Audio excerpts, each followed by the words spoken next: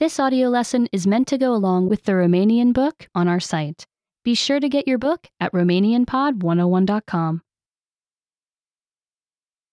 Curat și murdar. Clean and dirty. Acești pantofi sunt noi-nouți. These shoes are brand new. Ei sunt foarte curați. They are very clean. Acest câine este, de asemenea, foarte curat. This dog is also very clean. Acest tricou este un pic murdar. This shirt is a little dirty. Nu este foarte murdar. It is not very dirty. Această podea este murdară. This floor is dirty.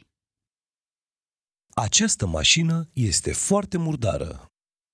This car is very dirty. Acest porc este foarte, foarte murdar. This pig is very, very dirty. Remember, you can download the book for this lesson and unlock even more great lessons like this. Go to RomanianPod101.com.